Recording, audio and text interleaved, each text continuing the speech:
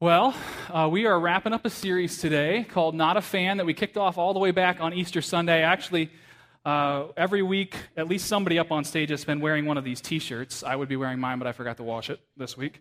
But I have two of these to give away. They're both extra larges. Would anybody like one? Hands? Anybody? Some of you are pretending to want one. I was going to sell them, but that's not going to work. Oh, okay. Fight about them yourselves there. So we kicked off this series on Easter Sunday where we talked about defining our relationship with Jesus and how there's this continuum that runs from, on one end you have someone who's just like a casual fan of Jesus, somebody who maybe thinks some of the stuff that Jesus says is pretty good, they like some of his ideas, they think he seems like a pretty nice guy, and so they're kind of like, yeah, okay, yeah, I like Jesus, I got no beef with him, whatever. And so they're kind of like down on the end where they're this casual fan. And then there's the other side of this continuum where you have people that would say, no, I'm a committed follower of Jesus. Not only do I think that what he's saying is kind of a good thing to think or believe, but I actually am making my life be about following him. I'm actually pursuing him with my entire life. And so the important question isn't really where am I on that continuum, because every one of us walks in this morning at different places on that continuum.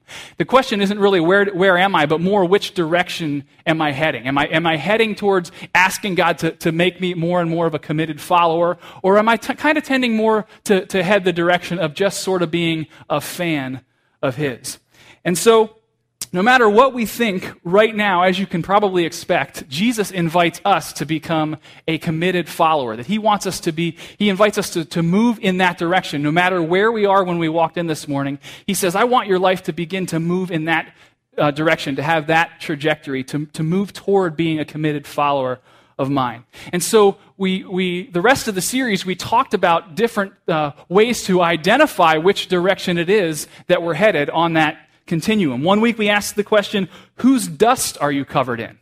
We talked about how in Jesus' day, people when they would be a disciple of a rabbi or a follower of a rabbi, they would actually physically follow them close enough to where the dust from their shoes would get kicked up, and their followers would be covered in their dust. And so we were asking this question, are you following Jesus closely enough to where you would actually be covered in his dust?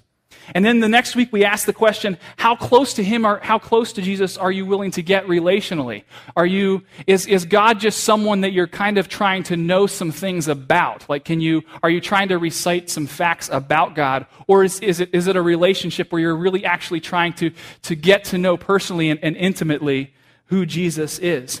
And then we talked about weakness. We talked about how Jesus chose the cross, the ultimate sign of weakness, to display his power and his love to the world. And we talked about inviting God not only to help us in our weaknesses, but to actually begin to transform us so we can be a blessing to others in the midst of those weaknesses. And then last week we talked about, we asked the question, are you following the rules, or are you following Jesus? And we talked about how this invitation to follow him is about so much more than just some set of guidelines that we have to meet or some set of rules that we have to live up to. That the pursuit involves the gift of God's grace and his extravagant love for each and every one of us. And so that brings us to today, where we're going to wrap up the series and try to sort of pull all of that together this morning. And so the question that we're going to ask today is Jesus enough? Is Jesus enough? If you haven't pulled out your outline yet, you can go ahead and do that. It's bright yellow. You can't miss it. It should be in your program there this morning. And it'll help you follow along with what we're reading, give you a chance to take some notes and doodle when I get boring. It'll be fine. So today we're going to be looking at one of the Gospels. If you're not familiar with the Bible, the first 4 books of the New Testament, Matthew, Mark, Luke, and John, are known as Gospels. And Gospels just means good news. Each one of those books talks about the good news of the life, death, and resurrection of Jesus. And so today, in Luke's Gospel, in chapter 9, we find a story where there are 3 different people that Jesus talks with about what it means to follow him, what that actually looks like to be on this end of that continuum, to be a committed follower of his. And so if you're reading from your Bible, it's in Luke 9:57. If not, it's right there at the top of that first page in your outline. And it says this, it says, As they, Jesus and his disciples, were walking along, someone said to Jesus, "I will follow you no matter where you go." But Jesus replied, "Foxes have dens to live in, and birds have nests, but I, the Son of Man, have no home of my own, not even a place to lay my head." He said to another person, "Come, be my disciple or follower." The man agreed, but he said, "Lord, first let me return home and bury my father." Jesus replied, "Let those who are spiritually dead care for their own dead. Your duty is to go and preach the coming of the kingdom of God." Another said, "Yes, Lord, I will follow you, but first let me say goodbye to my family." But Jesus told him, "Anyone who puts a hand to the plow and then looks back is not fit for the kingdom of God." Now, all three of these people that Jesus talked with found out something important about following Jesus. It's not easy. It's not an easy thing to do. It's not necessarily that difficult to want to follow Jesus. It's not that hard to believe that it's a good idea to follow Jesus. And it's pretty easy to talk about how important it is to follow Jesus. But what we find in this story, and what we find a lot of times in our lives, is that following Jesus is a lot easier to believe in than it is to actually live out. It's a challenge to live out because there's a cost involved. There's cost involved in the process. And so the question we have to ask ourselves this morning is it worth it? Is it worth it? Is following Jesus worth what it costs us? And the question that Jesus asks us this morning is, am I enough for you? Am I enough for you? So let's take a look at this a little bit deeper today. If I believe Jesus is enough, number one, this is the first blank there in your outline. Number one, I will follow him wherever he goes. If I believe Jesus is enough, I will follow him wherever he goes.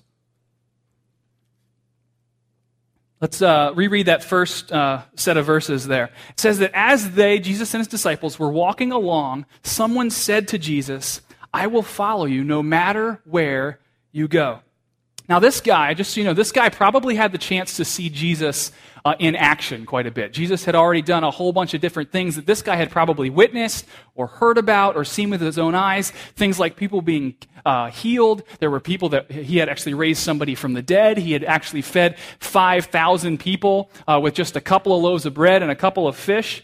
And he had also been really reaching out to people in that society that were marginalized or outcasts. And so this guy was probably really inspired and excited about what he had seen Jesus doing. He was pretty passionate about what he had seen Jesus do, and it was stirring up this desire in him to say, "I want to be a part of that. I want to follow this guy." And so he comes up to Jesus and he says, "Jesus, no matter where you go, I am going to follow you there."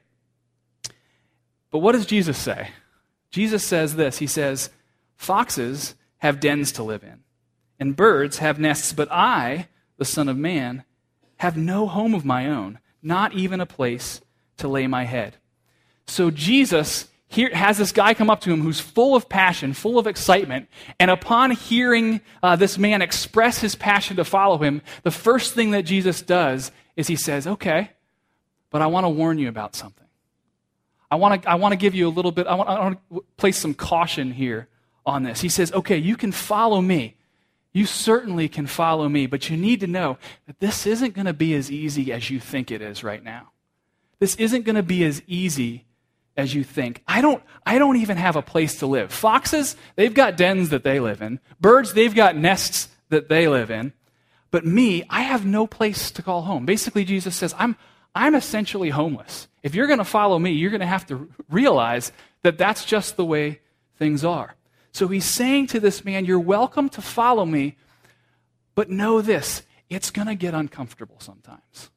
It's going to be uncomfortable sometimes. It's going to take you outside of the comforts that you're used to experiencing. Following me is not just about miracles and sunshine, right?" And although the story, if you read the story, you notice it doesn't really tell us anything about this guy's response to what Jesus says. We don't really know what decision he made or which direction he went. But you can almost picture, as Jesus is saying this, the guy sort of stopping in his tracks and suddenly realizing what following Jesus wherever he went really meant. And you can see him rethinking that decision, that statement that he had just made so passionately to Jesus.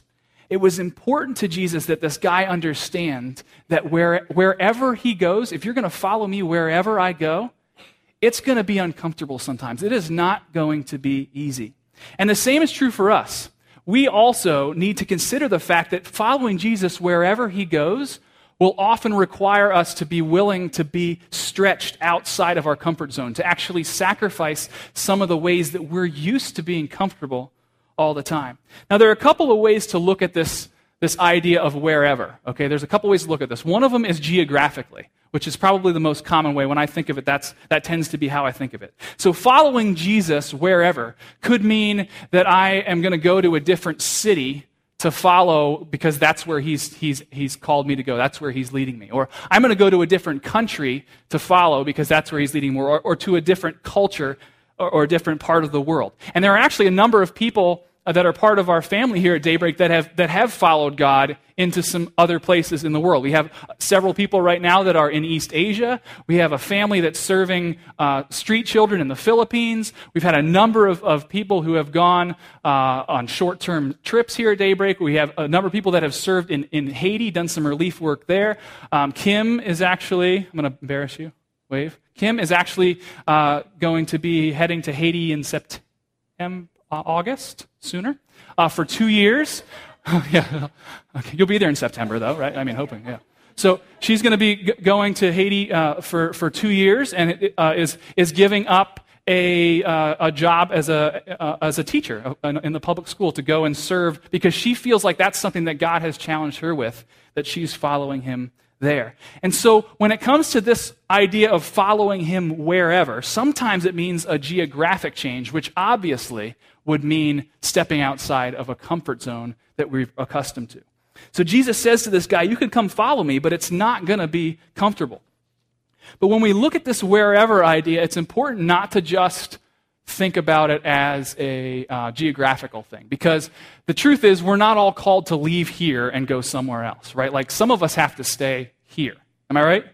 Okay? So some of us have to do that. And so when Jesus says, follow me wherever I go, sometimes that means more of a relational wherever. It's more of like in certain relational circles. And this one can be just as difficult, sometimes even more difficult than the geographical type of wherever. Because this type of following people says that wherever I have relationships, wherever I know people, I have some consistent relationship with people, I'm going to follow Jesus in the midst of those relationships. I'm going to follow Jesus in that place. And so we all have a bunch of different types of relational circles in our lives. And Jesus says, I want you to follow me in those places. I want you to follow me in those wherevers. That's where I want you to go. And in some relational circles, it's not all that difficult. There are some places where we're completely comfortable, but then there's other ways where it's kind of like, I'd really just rather not go there. Like, I would just rather not really follow him there. I'd rather just be a fan in that relational circle. So let me give you a couple examples. For instance, most of us are probably okay allowing ourselves to follow Jesus when we're at church, right? Like, we're pretty comfortable when we come in here. We'll follow Jesus when we're in here. Probably even a little extra pressure, right? Like, we really ought to follow Jesus when we're at church, right? Or maybe when we're in a small group of some kind, like a small group, a home group Bible study, or a men's or women's group, or some other type of church function where we kind of feel comfortable. Okay, we're all saying we're going to follow Jesus together, and so in those settings, we probably feel pretty comfortable, at least to a certain extent. But what about some of the other places? All of us have some other places where maybe it's a little more uncomfortable to let Jesus sort of be in the picture. We don't necessarily maybe want to deliberately exclude him or whatever, but it's just kind of like, let's just not go there. So maybe there's a couple of places that could be. Maybe it's around a certain group of friends for you. Maybe there's a certain group of friends that you love to spend time with. You guys have similar interests. You like to hang out, do things together. But following Jesus in that relational circle is something that's just too uncomfortable, that perhaps maybe it would be too much outside of your comfort zone to try to follow Jesus in that circle. And maybe today that's how Jesus wants to challenge you. Maybe that's the wherever. That group of friends is the wherever that Jesus wants to challenge you with today. Or maybe it's at work. Maybe when you clock in at work, following Jesus, the idea of following Jesus in that circle or in those relationships is really just the last thing on your mind. Maybe the workplace is the wherever that God says, that's the wherever I want you to follow me into. Or maybe there's this one, which quite honestly I think might be the most difficult one. Maybe for you, the place is at home. Maybe it's home for you is where it's the most difficult place for you to follow Jesus. I know for me, when I was kind of preparing this and felt like God was challenging me, like I felt like, that for me is actually one of the toughest places to follow him. Because I think, we can put forth the effort to be a certain way when we're at work, or we can put forth effort to be a certain way when we're with friends or when we're at church or whatever. But when we're at home, when we're tired and when we're exhausted and when our defenses are down, a lot of times it's in those moments where I've found, at least for me, that it's the most difficult place to follow Jesus. That wherever, at home, is one of the toughest places to do it. And there have been a number of times, I've been married almost 11 years now, but there's been a number of times where I'm at home and I've said something or acted in a certain way or done something that I would never say, or I would never behave like that in any other relational circle in my life. And I've acted in ways that are just embarrassing and selfish, and times where later on I've said to myself, John, what was that? Like, what was that all about? Like, that is not who you want to be. That is not who I want to be.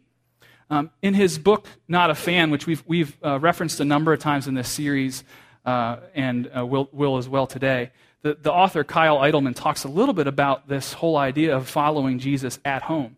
And he says this, he says, wherever, what about in your own home?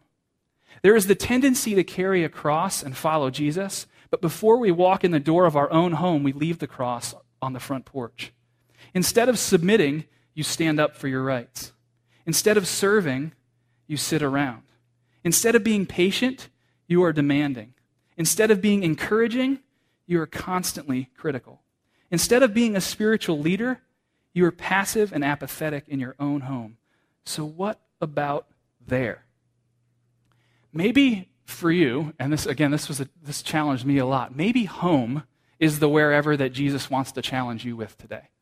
Maybe that's the wherever that he wants to challenge you with. Maybe following Jesus wherever actually means to follow him within the walls of your own house. Maybe that's where it needs to start for you today.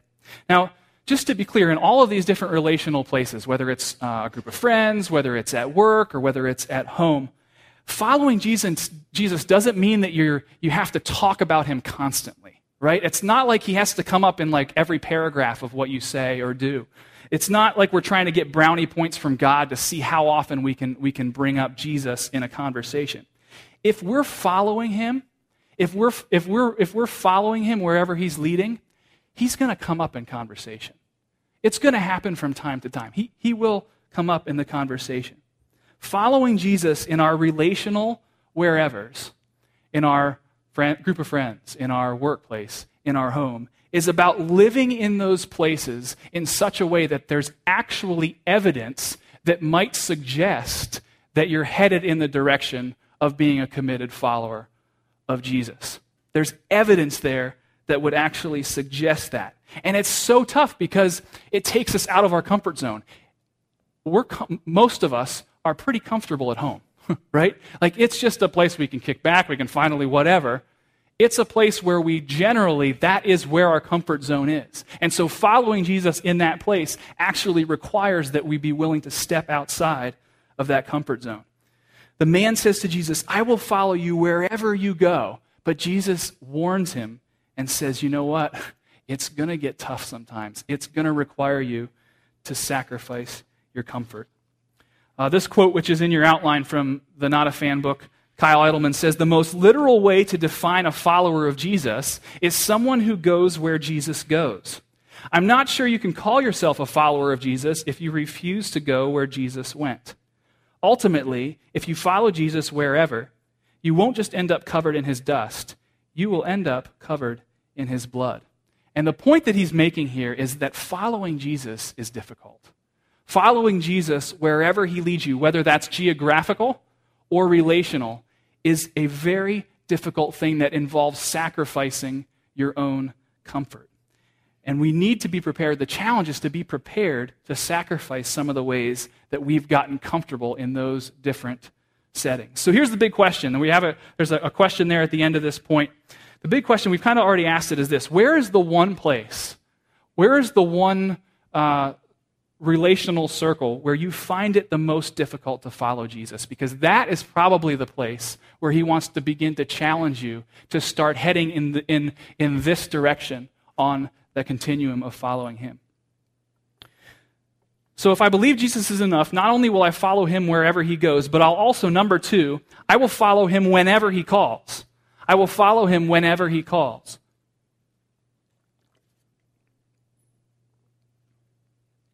If following him wherever requires us to sacrifice our comfort, then following him whenever requires us to sacrifice our convenience. So Jesus is, again, walking along, and he actually talks to a second guy here, and it says this. It says, Jesus said to another person, "Come be my disciple." The man agreed, but he said, "Lord, first let me return home and bury my father." Jesus replied, "Let those who are spiritually dead care for their own dead. Your duty is to go and preach the coming of the kingdom of God." So it's a little bit different from the first guy, right? The first guy is sort of like just excited and passionate about what he's seen Jesus do, and so he comes up and just blurts out, "I'll follow you wherever you want me to go, Jesus." But this guy it doesn't say that he even approaches. It says that Jesus actually engages with him first. We don't even know how the guy got there. Maybe he was a friend of the first guy, or just one of his buddies kind of tagging along, but it just says that he was there. And so Jesus says to him, "Hey, why don't you come and follow me? I want you to be my disciple." And the guy's like, "Yeah, right? Like, yeah, okay, sure. Yeah, I'll do that. I'll follow you, Jesus. I'm not really sure. Kind of got some stuff right now. Like, I've got some things going on. I got some stuff happening. Now's not really the best time for me to do that. And so let me tell you what. Let me go home. I'm going to go home. I'll take care of things with my dad. We'll bury him. And then once that's done, once all that stuff's taken care of, then you can give me a call, right? And I'll find where you are, and I'll come then, and then I'll follow you. At that point, I will come and follow you. And when we read this, Jesus' response seems pretty harsh, right? Like what Jesus said, it's like, I can't believe he just said that. He says, "Let the spiritually dead care for their own dead." It's like, okay, what? But it's important, when you read this, it's important to understand a little bit about the culture that they came from. What this guy was actually saying to Jesus was that his father probably wasn't actually dead. It was just one of those things where he was sort of putting Jesus off for now. That he was saying, "Look, I can't follow you right now. I got to be there for my dad. He's kind of getting up in years. I need to be responsible a little bit to care for him. And so I tell you what, once he kind of moves on, once he dies, I'll take care of all those things. I'll get the inheritance that's due me, and then I'll get all that stuff. And then once that happens, at that point, then I will come and follow you." So this guy is basically, and Jesus knows what he's thinking because it's Jesus, and he knows that this guy is basically just making up some excuses for why right now is just not a good time to be following him. And so Jesus calls him out on it. And he says, "Let the spiritually dead care for their own dead." He's saying, look, let those who have no interest in following me take care of those types of things. Stop making excuses and follow me. And then he says, your duty is to go and preach the coming of the kingdom of God. Or your job is to follow me where I'm leading you when I call you, and to share the good news about what I've done with the people around you. And so Jesus was inviting this guy to follow, but it wasn't really a convenient time for him. And the guy, to his credit, didn't say, "No, Jesus, I'm not following you. I'm not going to do it." He didn't just shut him down. It wasn't like an outright no. It was just not right now. Like it's just not a good time for me right now. The thing about following Jesus is that by its very nature, it's inconvenient. It's never really a good time to step outside of our comfort zones to follow him. Right now is as good a time and as bad a time as ever to follow Jesus. And because it's inconvenient, I don't know about you, but when things are inconvenient, you wouldn't believe the number of excuses I can come up with for why I shouldn't be doing that thing that is inconvenient. And some of those things are good things, like, let me go bury my father first, and then I'll come and follow you. Or how about these ones? Wait until I get through these couple of difficult years, and then I'll follow. Or let me get my financial situation kind of just how I want it to be, and then I'll follow you. Or once I settle down and get married, or once I have kids, then I'll start to follow. Or once I can get my behavior really the way that it should be, or once I break that bad habit that I have, once that's done, then I'll follow you. Because following Jesus isn't convenient, there's always excuses, and sometimes pretty good ones, or at least good to us, for why it's not a good time to follow him. I heard this illustration recently, and this is one of this particular point about following him when it's inconvenient. It's just God's challenging me with it so much. But I heard this illustration where, anybody know what this device is right here? I don't know if you can tell from where you're seated. Anybody? This is an alarm clock, right? Now, the goal of this piece of machinery is to get you to do something at a very specific time, right? Like a very specific time, right? Like at my house, it's kind of like, it's right over here, right? And I'm kind of like this. Okay, so this is kind of the picture you get at my house. And what do most of us do, okay? What do most of us do when this thing does what it's supposed to do? What do we do? Right? Like it's depending on if you're left-handed or right-handed or you sleep on your back, it doesn't really matter. The end result is typically something along the lines of like that, right? Like it's just, boom, hit the snooze button, right? I just hit that snooze. And so what happens when we hit the snooze is 9 minutes later, right? Or whatever, depending how you have it set. 9 minutes later, what happens? It goes off again, and then what?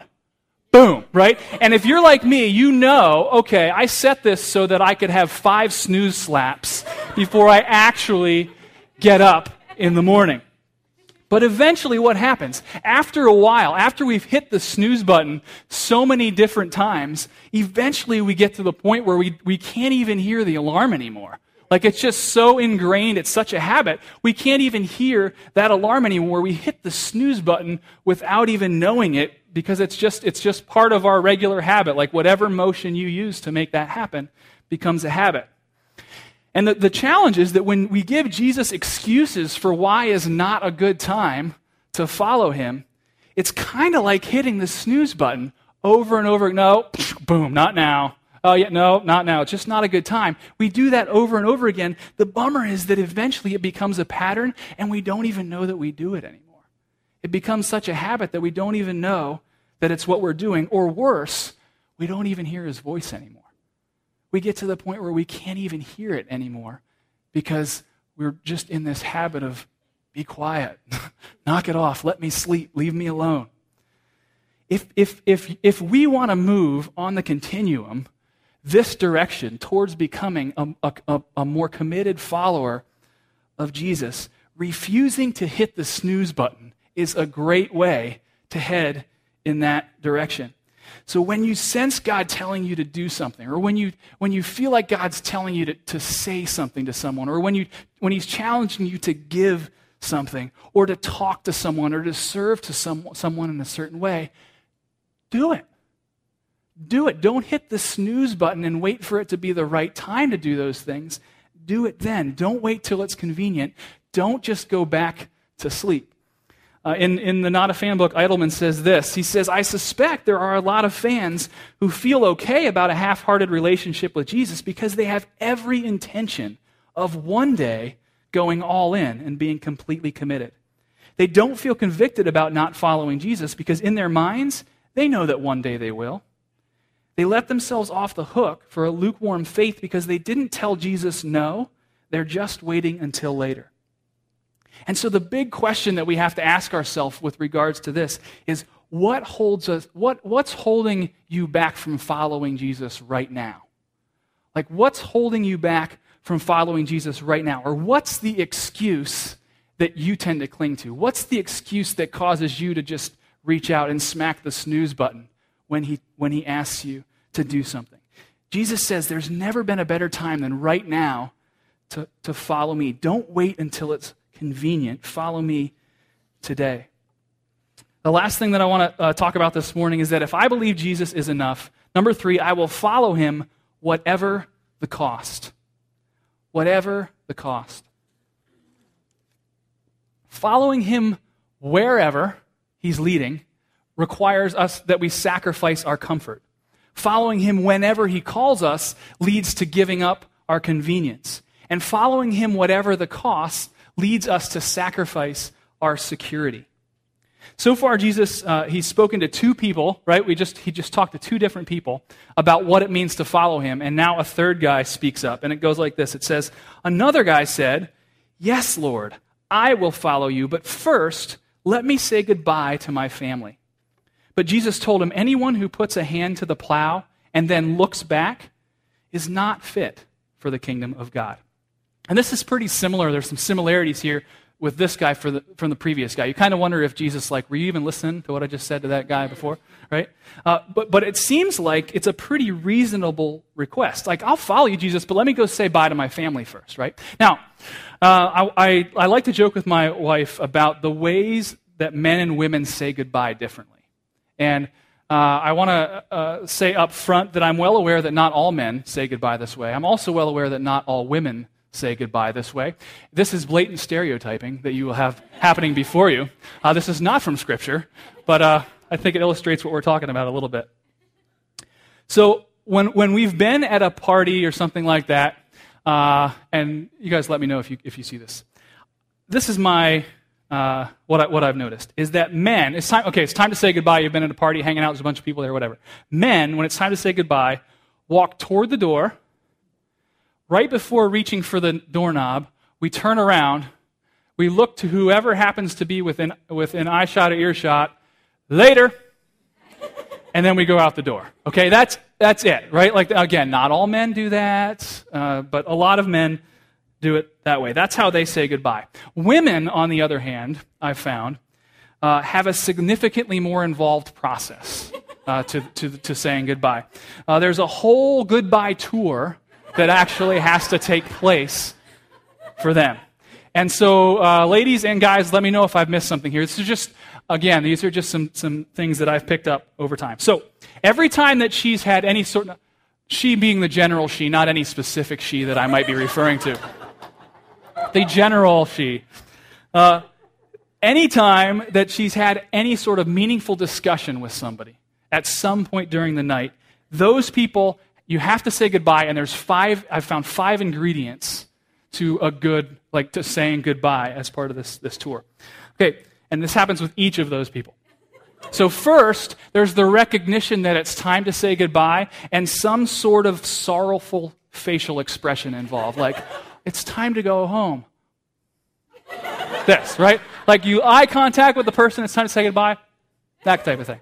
Okay, then it involves standing up and taking some steps towards whichever person you're going to be addressing and giving a personal, verbal goodbye, like a meaningful goodbye face-to-face. That same conversation is then accompanied with a clear delineation of the next time that you will see or interact with that person. So it's you walk up, goodbye, I'll see you next Thursday at 10 a.m. at the thing with the people over there, that type of thing, okay? Then it's followed by a hug that lasts a minimum of 2 to 3 seconds with a few whispered compliments to one another. Like, oh, it's so good to see you again. Thanks for sharing that thing with me. Whatever. Then, and this is step 5, it ends with a request to please tell something to their significant other or whoever. Like, hey, tell your husband that I said hi, or something like that. Which nobody ever does that, right? Like, does anybody actually go home, well, she said hi to you. So now, again, like I said, I can tell some of you are angry with me for that. So I apologize again. You're probably different than that.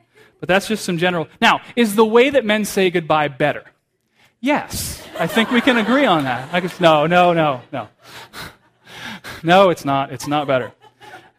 Okay, but seriously, getting back to our story, when this guy comes up to Jesus, when he says to Jesus, I want to go say goodbye to my family, it's much more of the goodbye tour type of goodbye that Jesus is addressing here, right? This guy's going to go say goodbye. There's going to be parties and gifts and hugs. Probably a lot of money is going to be handed off at these things. And so this guy it's actually a process that in that culture would have taken a couple of weeks to say goodbye to these various people. And so this guy says, okay, I'll follow you. Let me go say goodbye to my family. And Jesus says this. He says, anyone who puts a hand to the plow and then looks back is not fit for the kingdom of God. So once again, Jesus doesn't beat around the bush here, right, with this guy. He doesn't. He gets pretty blunt right away. And he's basically saying, look, if you're going to follow me, you can't keep looking back. Looking back is going to distract you from where I'm leading you, from where I'm calling you. So Jesus was actually telling this guy, hey, I want you to give up your security as you follow me. For the man in the story, his security was tied to his family. And maybe it was like a relational security that he had. Or maybe there was some kind of financial security that he had in that environment. Or maybe it was just security that he found because it was familiar. Like it was just a familiar thing, and so he found security in it. But Jesus was saying to him, I want you to take those things where you find that security, and I want you to let them go. I want you to let go of those things and begin to find your security in me. When it comes to following Jesus, one of the most, I think, heart-revealing questions that you and I can ask ourselves is this: where do I find my security? Where do I find my security? And it's revealing because in the culture that we live in, that you and I are a part of, security is probably maybe the highest value that we hold on to. I know it is for me. It's the highest value that we hold on to. Comfort is a big value. Convenience is something that's important. But security, I think, is something that takes the cake for all of us. And so the question is, where do you find your security? And a good way, I think, to discover that, other than just trying to answer the question outright, is to figure out how would you finish this sentence. I'll be okay if this, or it'll be okay if this happens. It'll be okay if my financial picture can just get like this, then it'll be okay. Or if I can just get to that position in my company, or if I can just get to that job that I want, then I'll be okay.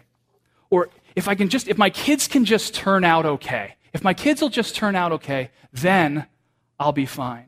Or if I could just stop this one bad habit, or if the business can just hold on until then, I'll be okay. Or if I can just get to that particular weight, or if I can just make peace between those people, or if I can just get to that vacation that's just right, it's so close now. If I can just get there, things will be okay.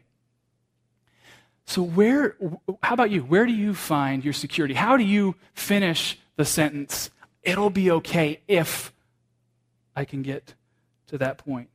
Now, all of those things in and of themselves are not necessarily bad things. Money, it's fine to have money. Job, it's good to have a job. It's important to work. Vacation, it's important to take a break. But when we find our security in those things, what happens is that they become idols. And what Jesus says is if you're following me, what you're going to need to begin to do, if you're headed in this direction, you're going to need to begin to sacrifice, to give up some of those idols. It's going to cost you those idols. There's one more quote from the Not a Fan book in your outline that says this. It says, "The reason Jesus is so adamant about followers surrendering everything is because the reality is this. The one thing we are most reluctant to give up is the one thing that has the most potential to become a substitute for him." Really, what we're talking about here is idolatry. When we are to be following Jesus, who is ahead of us, but find ourselves looking behind us, we are revealing that we are substituting something or someone for him. A friend of mine and I were recently talking about this idea of what it means to surrender to Jesus, because it is an incredibly difficult thing to do. That how do we surrender these things to God instead of allowing them to kind of reach idol status or become idols in our lives? Because it's good to have money. It's good to love family. It's good to work. It's good to take a vacation. So how do we both continue to have those things and then at the same time let go of them? And I like the way that he put it. He said this. He said, "I feel like God's been telling me to hold everything that I have with an open hand like this. Everything that I have, God's been challenging me that this is what surrender looks like. Whether it's my money or my time, whether it's my family, whether it's my job, my career, my social status, like I want to take those things and hold them like this. It reminds me," he says, "that it's not, it reminds me that I'm just a steward of what it is that God's given to me. And I recognize by doing this that it all actually belongs to him." He said, that's how I picture surrender. That's what surrender looks like. That's how I follow him. Because when you hold things with an open hand like this, you're able to still have those things, and yet you're also letting go of them at the same time. Right? When you hold them like this, you still have them, but also you've let go of them and given them over to God at the same time. And that brings us to the last question there at the bottom of your outline, which is this. The big question: what am I unwilling to let go of? Or what am I unwilling to hold with an open hand? What are the things that I hold like this and am unwilling to go like this to God with? We started today with the question, is Jesus enough? Is he enough? And when we choose to follow him, when no matter where we are in that continuum, we'd say, all right, I'm going to start right where I am, and I'm going to turn, and I'm going to start to head in this direction towards becoming a follower of his. When we choose to do that, we're saying, yes, Jesus, I believe that you are enough. I believe that you are enough for me. And my prayer is for each and every single one of us that we'll choose to follow him wherever he leads, wherever he goes, that we'll be willing to sacrifice our comfort to follow him, that we'd be willing to follow him whenever he calls, that we won't be men and women that constantly hit the snooze button when God challenges us, that we'd be willing to sacrifice our convenience in order to follow him, and then that we'd also be willing to follow no matter what it costs, that we'd be willing to sacrifice our security to live lives where we go like this with the things that God has blessed us with. Would you pray with me?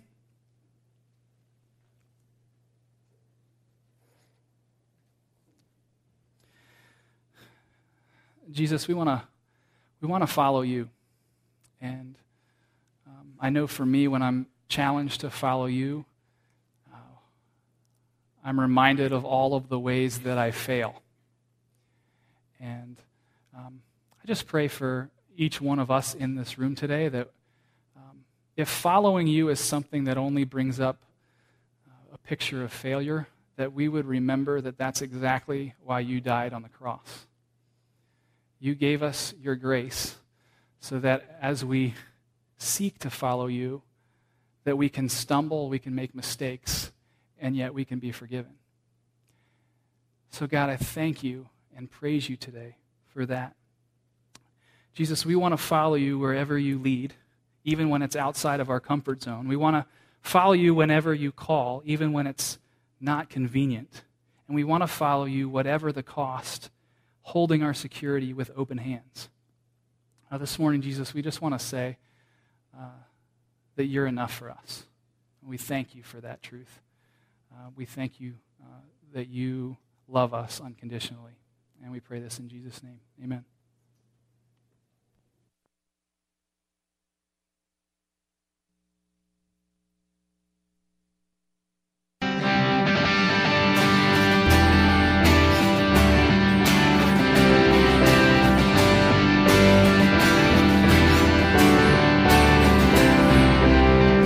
You are my supply, my breath of life, still more awesome than I know.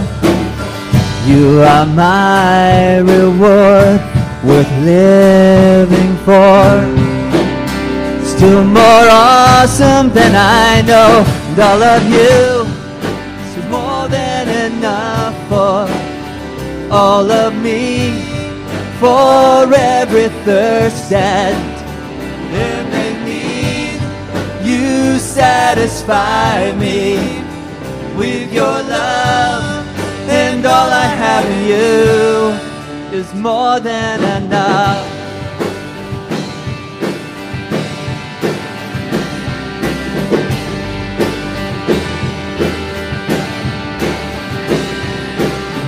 You're my sacrifice of greatest price, still more awesome than I know. You're my coming King, you're my everything, still more awesome than I know. And all of you is more than enough for all of me, for every thirst and every need. You satisfy me with your love, and all I have in you is more than enough. It's more than enough.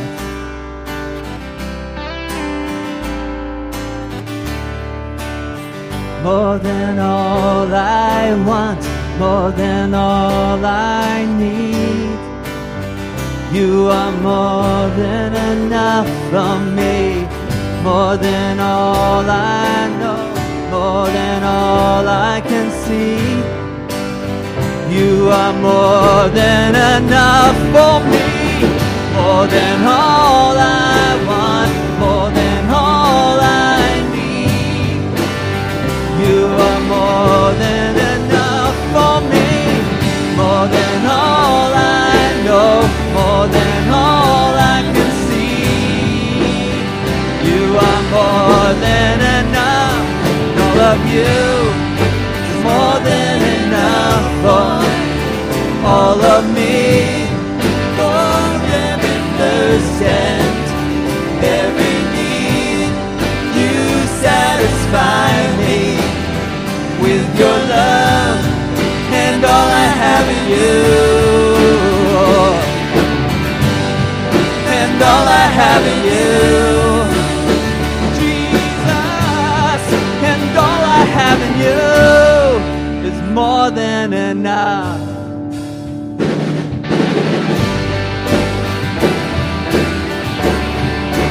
More than enough.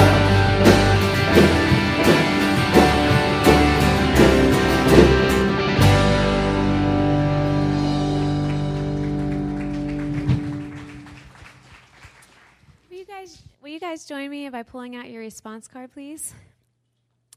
We want to give you a chance to reflect on how God's voice might have targeted your heart uniquely this morning. And I have to say that the last 7 days of my life have been pretty incredible. I was able to walk side by side with 11 other people who, on a missions trip to Biloxi, Mississippi, who I felt like lived out 24/7 the things that we just talked about today. They were willing to follow Jesus when he called, and they were willing to do it wherever he called, no matter what it cost. And the privilege and the honor that I feel to have served alongside of them this week is beyond what I can express. And showing up here this morning and now looking out on a second room full of people realizing that he's calling us to do the very same thing in our everyday life. It's beautiful.